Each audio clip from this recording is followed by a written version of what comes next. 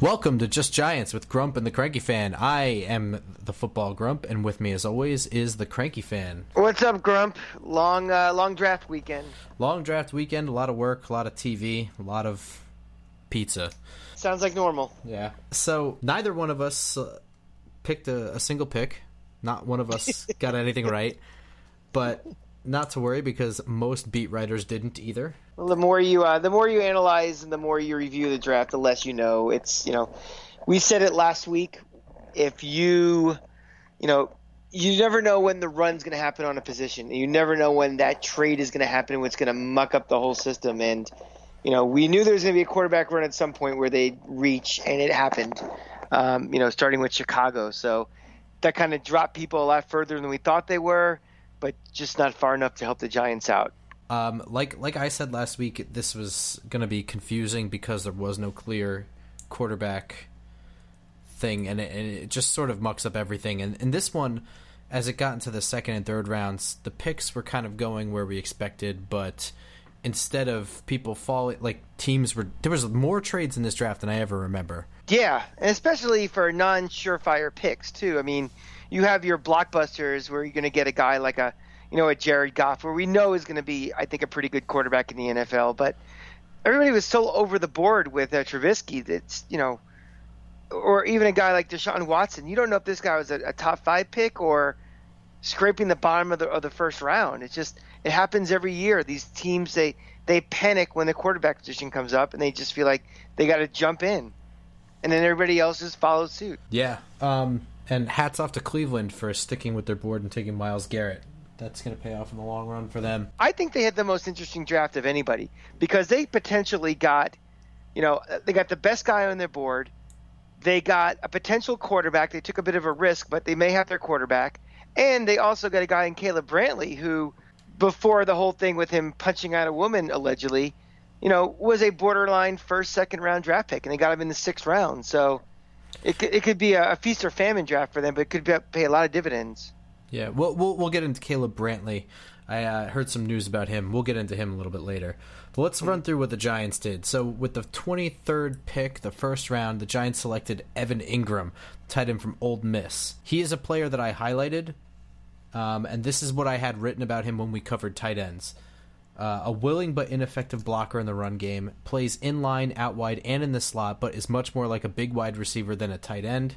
He's fast, who runs deep routes well. He knows a lot of routes, high points the ball, and has athletic leaping ability, and can also run short and intermediate routes to find soft spots in coverage and fights through tackles. With Evan Ingram at 6'3", 235, I'm not entirely sure that they addressed the tight end position so much as they addressed this position that they've never, ever had, which is the mismatch guy position.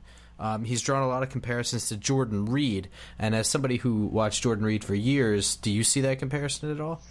Definitely, and the Jordan Reed comparison, I think, is held more in the NFL than it did in college when he was at UF. He was an effective tight end, a blocking tight end as well as a nice, receiving tight end, but he really blossomed since he's been at Washington. It's more of that guy where you just can't defend him, just creating all these different mismatches. And quite frankly, if Ingram is, I think I said to you over the weekend, if he's 90% of what Jordan Reed is, I'm very, very happy. I know we wanted to address the tight end, position for, run blocking as well as his catching, but, it all depends on what is this offense trying to do. I mean, this offense is never going to be a ground and pound running game offense first. I mean, as long as Eli is still going to be here and is still as effective, and as long as we have an Odell Beckham, and as long as, even having Brandon Marshall in the fold, this is going to try to be a big play down the field passing team. And, really from number to number, we never had that guy who can run down the seam and create mismatches before. I mean, could you say Jeremy Shockey even was that type of guy? No, not really. So this is something that, it's worked within the division, and we've seen it be effective with Jordan Reed, and we're trying to do the same thing. Yeah, I had said that I could see the Giants targeting Zay Jones to be the tall, number 3 wide receiver in the second round. Taking 6'3" Evan Ingram is a little bit more in the middle. He does a lot of what Zay Jones would contribute to the offense. He would be able to start right away, I would think. But he's a mismatch guy. He's fast. He actually ran a faster 40 than Odell Beckham. I'm not entirely sure that means too much. No. I think a lot of what Beckham does is his quickness in and out of routes is what allows him to win. What I have noticed about Ingram, since now that he's officially a Giant, I've watched more and more tape of him rather than him and every other tight end in the draft. I really focused on him and what he does well and what he doesn't do well, and he is a little bit clunky with his route running. He's going to need to work on that. I know he's at Ole Miss and there's not a whole lot of firepower on that offense, so he was pretty much it. Well, they had Chad Kelly. Yeah. Who was pretty much regarded in a kind of a weak conference, but still the best quarterback in the SEC last year. So that is interesting, isn't it? Because I do think he sucks, but he doesn't suck. I think he just had a lot of immaturity issues, and that's why he dropped so far in the draft. I think he had some accuracy issues too, and that's a lot of what I saw with Evan Ingram. He was kind of getting turned all around and stuff, trying to catch the ball, and he wasn't really getting hit in stride. So you didn't really see a whole lot of what Eli is going to offer him. Eli will hit him in stride, and he'll do it well. He's got to be ready for it. Right. But he's got a lot of wasted movement, I think, in his route running that he's going to need to clean up a little bit. But I'm pretty excited about it. I think people, the reaction on Twitter and people I'm friends with on Facebook, way over the top. I saw after round one, we need to fire Reese, and I took the bait. I'm like, why? It's like, well, he doesn't block. I'm like, well, first of all, that's an idiotic argument for any one pick on anybody. But when you're talking about guys that are mocked anywhere from late first round to mid second round, you're not talking that much difference in skill set between tight end A, tight end B, tight end C. And you guys have to relax. You've never seen this guy play, I guarantee. You might have seen just some random YouTube highlights. Just chill. That's just and I'm going to say this going down the rest of the draft. Like, oh, why didn't we take, Zach Cunningham was available. We got this guy. It's like, we're not talking the biggest difference in talent level didn't necessitate saying this draft is a failure or Reese failed and should be fired. So I wanted to throw that out there now before we get too deep into this. Yeah, all throughout the draft, starting with pick 1 and ending in pick 6, there was that reaction with every single one. Yeah. We're not going to be able to truly grade this draft for another 3 years, and I say that good or bad. He could be stellar this year and then have David Wilson syndrome the next year and have a herniated disc and never play again. Will he be a bust then? Absolutely. But is it anyone's fault? No. Well, think about the Eli trade even. Remember we gave up, like Shane Merriman was an all-pro after his second year, and it was like Eli was not a very good starter at the time, and people were like, did we get fleeced on this trade? Well, a PED suspension later, Merriman's out of the league, and I think it's safe to say everybody will say that Eli won. I mean, the Giants won that trade. So you have to give these things some time. Yeah, I'm not going to do any draft grading on this show No. I mean, we might do one for 3 years ago and then do it every year. We'll sure. We could do that, but I'm not gonna grade this draft now. I'm not gonna grade any team's draft right now. What I will say is I was a little puzzled with Reuben Foster still on the board.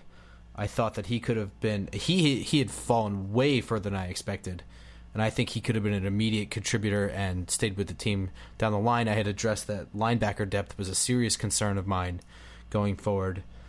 I'm not going to say it was a total head scratcher that he wasn't picked over Evan Ingram, but I do think that if I were the one making the pick, I would have picked Reuben Foster.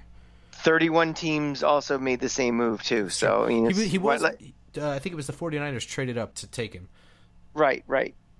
So it could have gone either way. I mean, I think that's a valid argument. People can make one position over another in a draft pick, but I think to say like, oh, they should have traded up to get O.J. Howard when instead they settled for Ingram.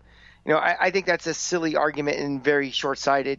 Again, I think a lot of people who really most people who follow the draft start paying attention to college players 2 to 3 weeks before the draft, and most of what they see is their highlight YouTube clip.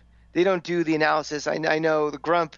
I was, this weekend we were at a bar watching, and he's pulling up, every single play that the guy plays in these different games and stuff. That's a lot bigger analysis than just here's your, little highlight package you see after a draft pick. So yeah, with the 30-second intro and the 30-second outro.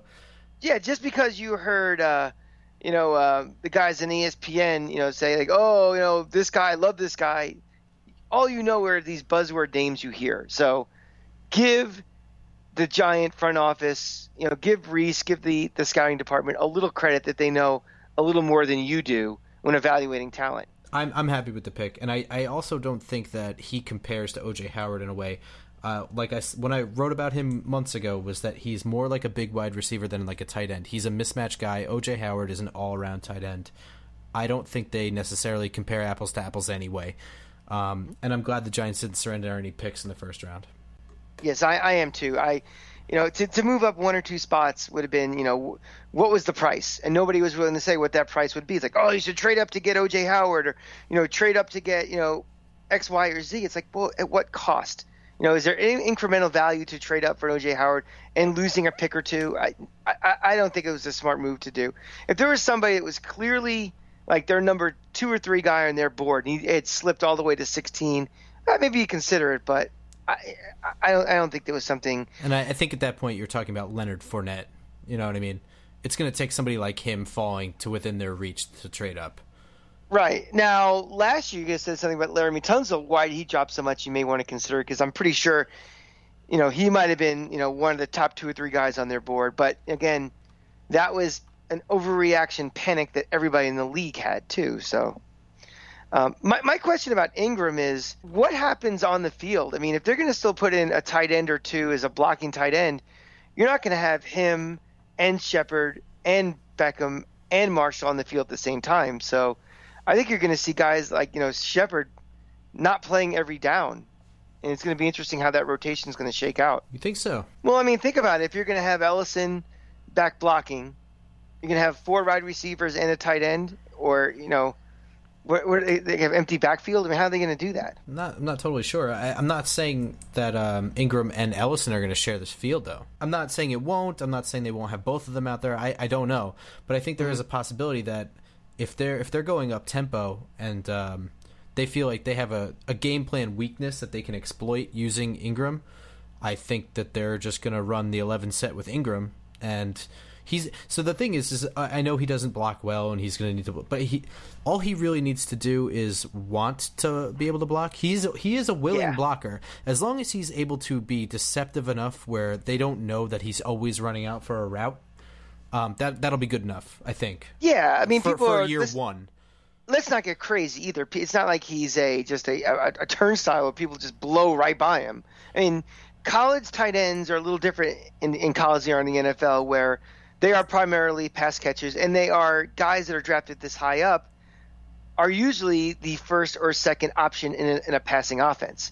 This is completely different now in the NFL, where you have an Odell Beckham, you have a Brandon Marshall, and even you have a Sterling Shepard, where he's not going to be that first option. He's going to be relied on to block more, so he will work on that skill more than he would have needed to in college. Yeah. Moving forward to the second round, the Giants selected Dalvin Tomlinson, defensive tackle from Alabama. I didn't even review him because I had known that he had 2 prior ACL injuries, and I thought he was going to be completely off the Giants' board, mainly because I would have thought that he would went higher than they were willing to take a guy with that kind of injury history, and it did not seem to be the case. But in any case, Dalvin Tomlinson is 6'3", 312. He's a good run stuffer. He has a good motor. All 3 of the Giants' top picks scored very high on the Wonderlic test. They're high intelligence guys, and they all interviewed very well. Dalvin Tomlinson is one of those guys. He also has good size and strength. However, his pass rush seems to be limited to pretty much just bull rushing.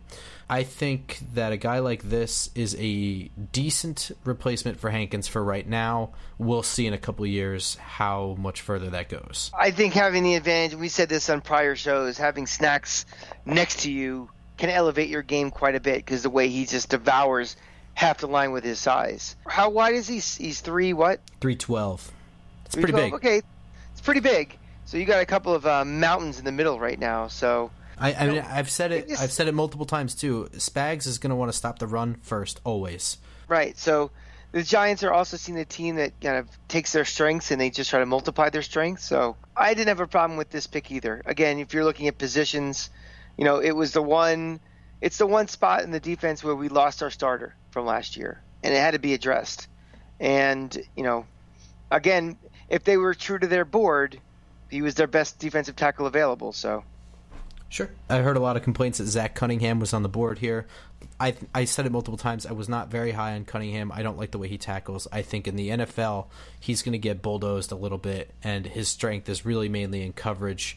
I think selecting Dalvin Tomlinson was a better move. Yeah, I agree. With these boards, they have their guys, they said, but I think they have a line to say at some point we're not taking this guy over somebody else either. So I had no problem with passing on Cunningham. I know there's some people outraged that we need a linebacker. Well, you know something, you need a defensive tackle too, and it's probably, like you said, just as important in the scheme we're trying to run. Yep. This one I think we're going to spend a little bit of time on. In the third round, the Giants selected Davis Webb, quarterback from Cal. Yeah, I mentioned him, I guess 2-3 shows ago, and I said I wasn't the greatest fan of his. I watched quite a bit of Cal games because of marital obligations, I guess you could say. But it's a very prolific offense Cal had. Their wide receiver got drafted early in the third round. I'm not sure. The Jets took him, right? Jets took him, yeah. I mean, they put a lot of points on the board. They gave up a billion points, but it's one of those things. The third round, it's one of those brackish water areas where if you want to take a risk, you're not blowing your entire draft by doing it. In a draft where there was no clear-cut guy for the Giants to take to be the heir apparent of Eli, I think you can take a shot right now, and see what happens with him if he develops over the next couple of years. We get 2 more years out of Eli, and this guy's not ready. We go back into the draft and we get our successor. If this guy shows like he's coming along after 2 years, and Eli's ready to hang it up, then you bring him in there and you see what happens. So we said this before. I think we talked about it over the weekend, off show. Free agency is where you plug your holes for the immediate need, and the draft is where you think long term. And this is obviously a long term pick. We made the pick pretty high in the third round, but we'll have to see. To be determined in the next couple of years if this was a good move or not. I was initially pretty upset about this, and then I thought better of it, and I was excited and happy about it because this guy did have first-round buzz on him, late first-round buzz. And then I remained neutral about it because I remembered that there's nothing that we're going to see of him for another couple of years. Anyway, what we see now, what we saw last year, is not going to be the same guy. He's going to have a couple years in meeting rooms behind a Super Bowl winning quarterback with great coaching staff, and truthfully speaking, a quarterback-friendly offense. So I did do a write-up on him when we did quarterbacks. I did say he had good mechanics and he stays calm in the pocket. Staying calm in the pocket, by the way, is something you can't teach. You either have it or you don't. So That's good. I said that his accuracy was a little bit inconsistent, but he had good downfield accuracy. He can move in the pocket, but is not necessarily mobile. And that he has good arm strength, good touch, and a decent fastball. Sounds like our current quarterback right now. It does. What it doesn't sound like is that he did a lot of one-look reads. He didn't go through a ton of progressions in either Texas Tech or Cal's offense. And he sometimes makes bad decisions when the one read isn't there. So he's going to have to learn that. But I of all the quarterbacks in the league to learn that behind, Eli is one of the best in my opinion for that. I'm okay with this. I'm happy about the pick in terms of value. I don't think the Giants were shooting for necessarily a quarterback this year. I think they were willing to see how the draft fell. And an arguable first, second round talent fell to them in the third round. I'm okay with them taking it. Yeah, I agree with you. I don't think they were fishing for the replacement. I think he just kind of fell into their lap. And at some point, again, I think the third round is one of those places where you can start doing that and say, let's make the move. So, again, this is one of those. This is going to be very difficult to people who want to grade a draft, on Thursday night and Friday and Saturday. This is a draft you're not going to be able to grade 4 or 5 years down the road to see what happens with this quarterback pick. So I wouldn't even say that's such a huge investment. I mean, a third-round pick isn't a second-round pick or a first-round pick where, if a first-round pick bombs, if you have an Achilles Smith type of quarterback who just is a complete failure, it sets your franchise back a couple of years. This is a little bit of an edgy pick, but not an all chips in type of pick, and it's not going to set the franchise back. Let me ask you something. Like, what's his name? Guy from Syracuse, our backup for a couple of years. Ryan Nassib. Nassib. He was a fourth round pick. Fourth round pick. The Giants traded up to get him, though. We traded up to, so it was maybe a fourth round pick, but there was more value invested in him. And would you say that's a wasted pick? I think it's different. I think you're comparing apples and oranges because you're looking at Eli's career in two different times, and I think Ryan Nassib was drafted to be a value chip to trade away later. It didn't work out that way, but this, I think, Davis Webb, you're looking at a legitimate chance to be a successor. So I don't think you can compare the value there because I think they're two different things, even though they're both quarterbacks. Gotcha. You make a decent enough point. I mean, it's not a significant investment, and the Giants have a roster that's good enough now where a third round pick doesn't have to be a starter. The question is going to be in the depth chart this year, what happens? Because now we have 4 quarterbacks out there. I mean, do you keep a Geno Smith even like after? I guess the way his contract was front loaded, you have to keep him this year. But he was only $1 million. Well, then it doesn't matter at all. Then, nope. I guess you keep the 3 quarterbacks then. Sure. I mean, we'll get into how this draft is going to affect the depth chart later on. That's going to take still a little bit more of analysis, and that's obviously going to change as free agency continues on. This is where the second wave of free agency is going to hit. Now that the draft is over, you look at the holes in your roster and you start adding. Right. In the 4th round, the Giants selected Wayne Gallman, the running back from Clemson. I'm a little bit torn on this one. He's 6 feet 215. He's a pretty big guy. He's a quick one-cut slasher. He's got a very good jump cut, and he's very fluid in the open field. He does catch out of the backfield, but he lacks breakaway speed. He often runs a little bit too upright for my liking. And the thing that worries me is that he needs to develop pass blocking because he did almost none of it at Clemson. So the question is, what is his role on the team? Yeah, and I also question how much different he is from Rashad Jennings, personally. Younger and cheaper. Well, that's true, yeah. That's probably the only two things that, but again, we bitch and moan for the last 2-3 years that Rashad Jennings offered nothing, and now we just got a younger, cheaper version of it. So, it's very possible that, that extra running back in the mix is on another team right now and about to get cut. We'll see what happens with him. But again, we'll see also because I mean, personally, I think even Paul Perkins is not all that different from Rashad Jennings, other than being younger and having a better jump cut. But I think so does Wayne Gallman.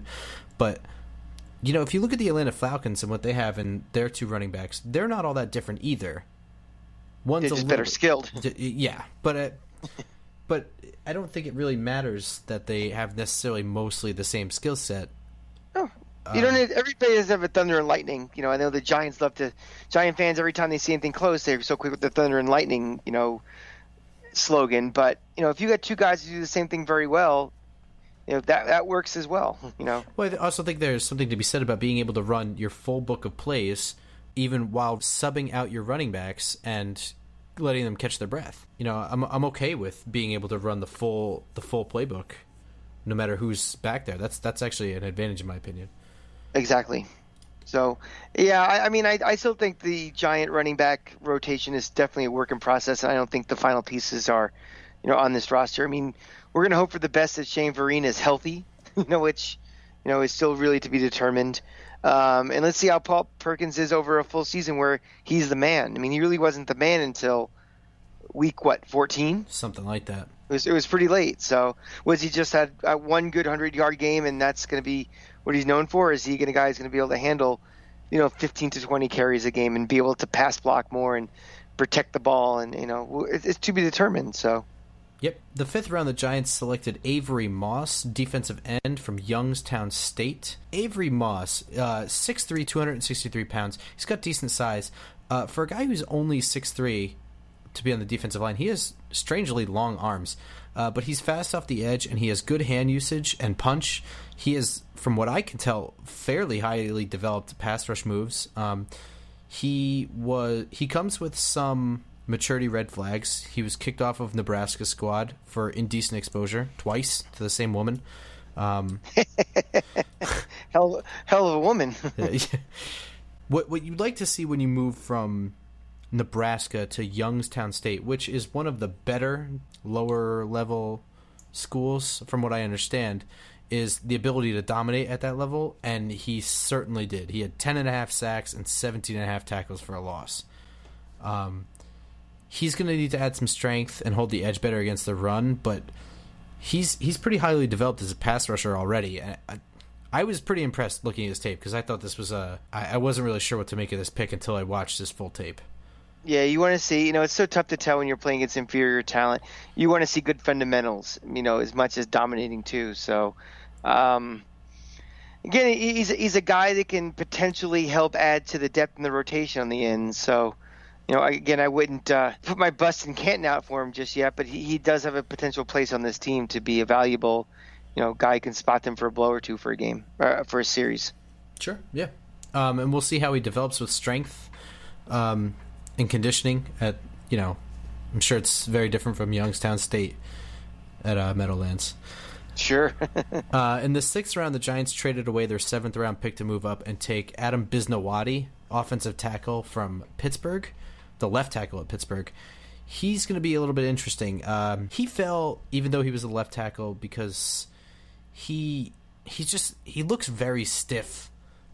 He was reliable at Pitt, and Pitt had a pretty darn good offense last year. But a lot of his matchup wins were just because he had the tenacity to stay with it. He had the motor. He's a nasty blocker. I do like him, but he lacks strength, and he doesn't really have the ability to bend and get leverage. He could continue to play tackle on the right side. He may move inside. I'm not really sure.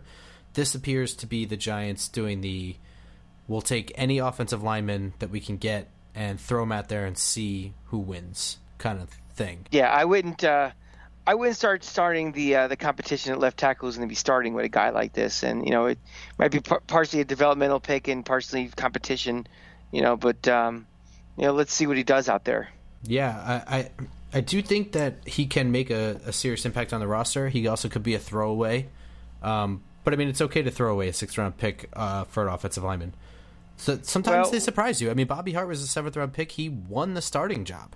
Well, we made more than an investment. I mean, we traded up for him too. So they're putting a little bit of their, chips on the table with a guy like this. It's not just like your standard 6th round pick and that's it. It's like they made a conscious effort to get this guy too. Yes. So it'll be interesting to see whether he winds up inside or outside. I could see him playing either the tackle or guard position, just the way he plays. He is very stiff, so he might be better suited for the inside. But he also won on the left side a lot, despite being stiff. So he might be able. He might just need better coaching.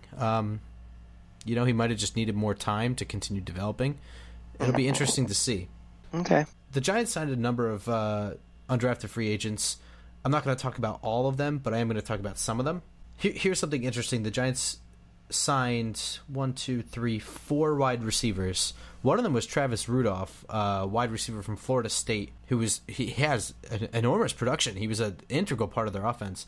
He fell mainly because people thought that maybe he didn't have the speed and athleticism to separate in the NFL.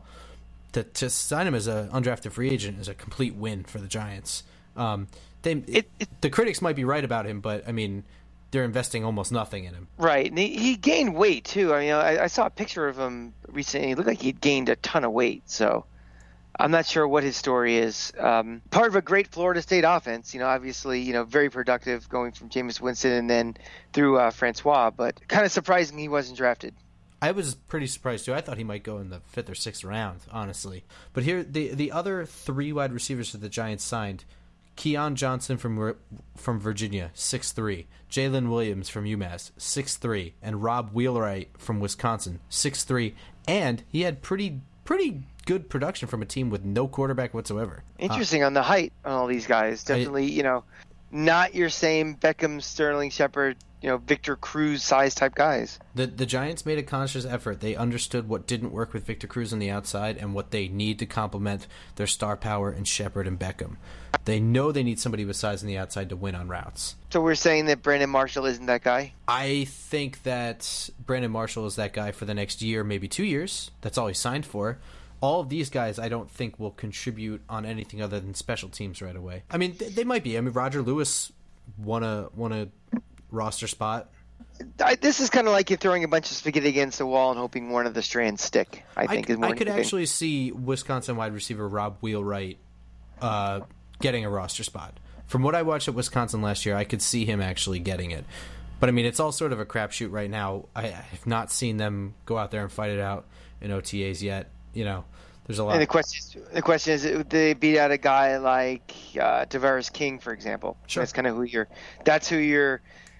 putting the goalposts at for guys like this. Yeah. So. And some of them might just take a year or two on the practice squad. You never know. Some other notables: the Giants signed 2 offensive linemen that came with some praise, and Chad Wheeler from USC, 6'7" offensive tackle. He was pushed off of draft boards mainly for character issues. From what I read, and I couldn't find a whole lot on it, is that the cops were called on him and he was possibly or probably under the influence of something and punching walls. It seems to me there's more to that story. There's no reason that should have pushed him completely off of draft boards, in my opinion. Yeah, something seems up with that. Yeah.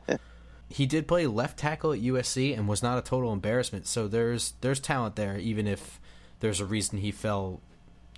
He wasn't one of the highly regarded tackles.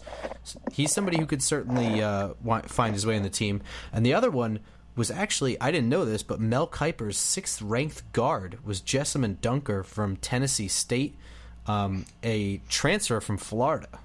Well, I don't think he officially ever was a student at the University of Florida. He was a recruit, and I think he was never denied admission. So, big difference. Jessamine Dunker, he's going to need some strength and development, but he projects as guard. But he did play both guard and tackle at Tennessee State. He's impressive athletically. He's highly advanced for coming from Tennessee State. And he was invited to the Senior Bowl, and he held his own pretty well there. I know that's where he really started to turn eyes. And entered into draft boards. But to be Mel Kiper's 6th-ranked guard is saying something, especially considering that he went undrafted. So the Giants, minimal investment again. Sure, you take a flyer on a guy like that and you see what he can do. You never know. He might be somebody that's a practice squad guy, could be maybe a rotational guy occasionally. So you never know. Sure. The only other guy that I really think I'm going to talk about right now is Jerron Jones, defensive tackle from Notre Dame. He fell out of the draft for character concerns, but not for arrests or anything like that. It was more questions about his love for the game. He seemed to be injured often, on some things that he could have played through some of it. The kind of things where you give a guy a plus for playing through injuries, and you give a guy a minus for just always being on the bench with something. He played a little inconsistently, but if you pull up his tape against Miami, he annihilated that offensive line. I know all Giants fans know that Miami isn't known for their offensive line, but I'm sure that he was the cause of more than one Brad Kaya nightmare for about a week. If you pull up that tape, he had, I think, maybe 3 sacks in that game and about 5 tackles for a loss, all in one game. There was no answer for him whatsoever. And he's a guy who projects to be a 3 technique, which is something that was missing from this roster.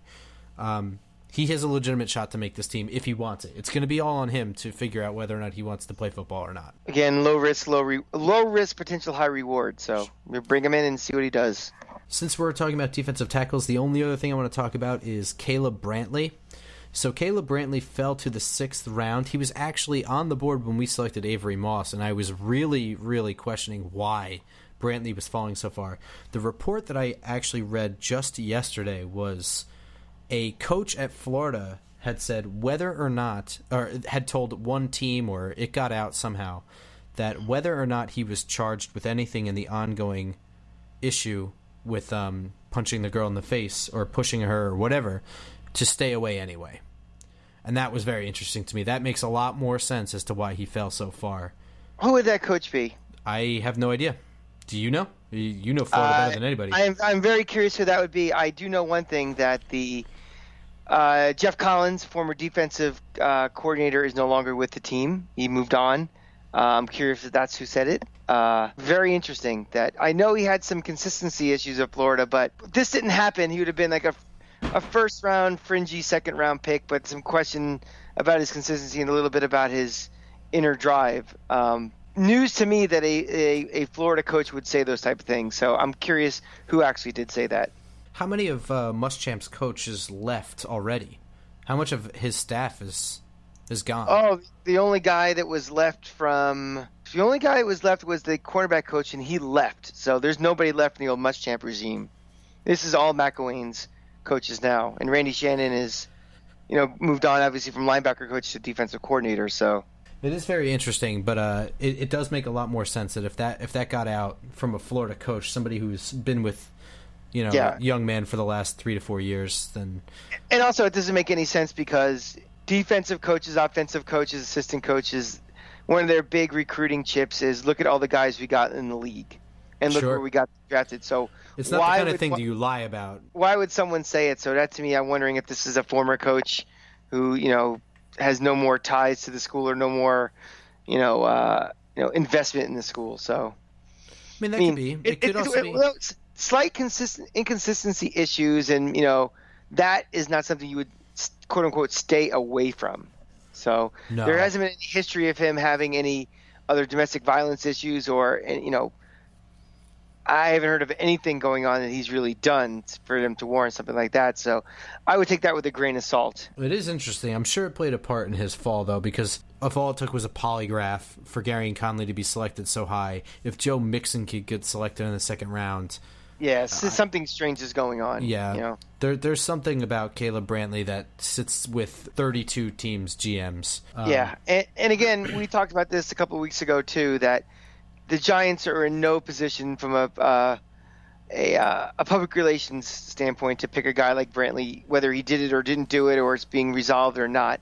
After the Josh Brown situation, they don't want to get right back into the going from the jelly to the jam with something like that. So, Yeah, they're not. And it really, what did it with the Josh Brown situation was that the Giants knew what was ongoing, and they were, quote, comfortable with what they knew to re-sign Josh Brown. So, right. Being that the story was out about Caleb Brantley, about Garyon Conley, about Joe Mixon, they would have to be, again, comfortable with it, and they don't have a good track record with that currently. Right. I mean, and to be fair, 31 other teams passed on him 5 other times, too, in this draft, and he finally got picked in the 6th round. It cost him millions of dollars, and who knows how much in endorsements and what. But me personally, I would not have selected him. He would have been off my board. I just think that, the hit you're taking from a guy like that is just not worth it to me. I mean, Cincinnati has a reputation of drafting punks, and whether it's Pac-Man Jones or Nixon or something, it's just, you just know the Cincinnati's and the Oaklands of the world are taking those teams. And guess what? Those teams still never win anything anyway, even when they get the garbage. So I don't think that's the organization the Giants are trying to be. And, I think they made the right move in passing. Yeah, it's certainly interesting how high I had him. And just before we did the show, it was, 2 days before we did the show that news came out? Yeah, I mean, you heard me, pimping the Gator. I would have taken him or Jared Davis, and that kind of blew up in our faces. So just bad timing and just real stupidity. One other thing I guess I should mention, the Giants did select a kicker. I don't know anything about him. He's from Canada. He went to the University of Montreal. I don't know anything about his kicking. Everything I said is that he had the fastest 40 time at the Canadian Combine, which I rank somewhere between beyond meaningless and super meaningless. Yeah. Well, I know they do have the drop kick. I think it counts for like 2 points in Canada. So if that means anything, I don't think it does. That's going to do it for us. I'm the Football Grump. You can follow me on Twitter at @football_grump, or you can follow the podcast at JustGiantsPod, or you can send us an email at justgiantspodcast@gmail.com. And you can follow me at The Cranky Fan, where we talk all things Giants and Gators and Rays and everything else that pisses me off on an hourly basis. So, all right, that's going to do it. Go Giants. Go Giants.